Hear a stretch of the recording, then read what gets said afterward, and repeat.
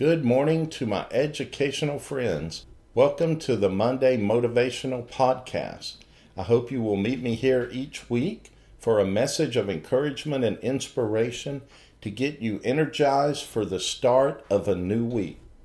Before I get started, though, I would like to thank you all for what you do for our students around the country and around the world.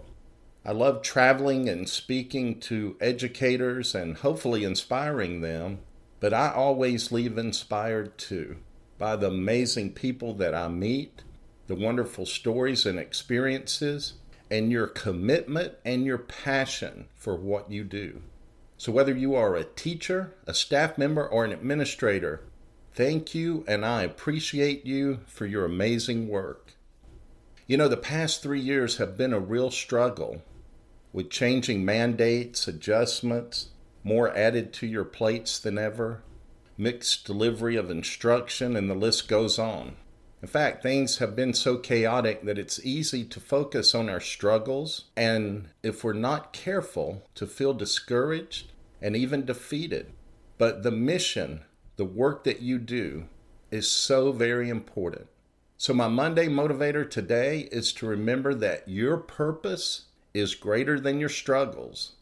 You know, there are days that we all don't feel successful. There are days we feel like we have failed, but that doesn't mean we are failures.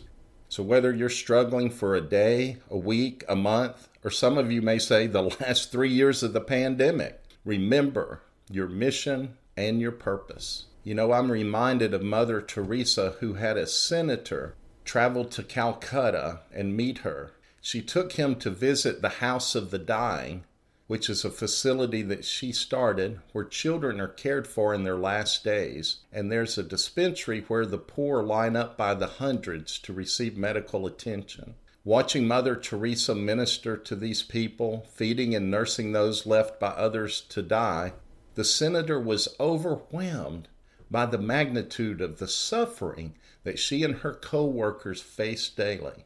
And he asked her, he said, "How can you bear the load without being crushed beneath it?"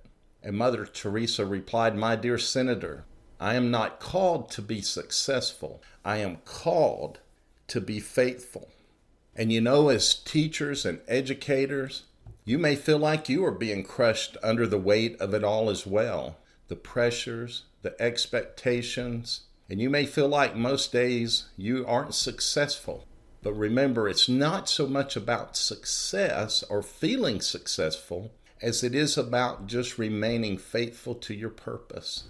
Never forget, teachers, you are exactly who and what your students need right now. And leaders, you are exactly who and what your staff needs right now.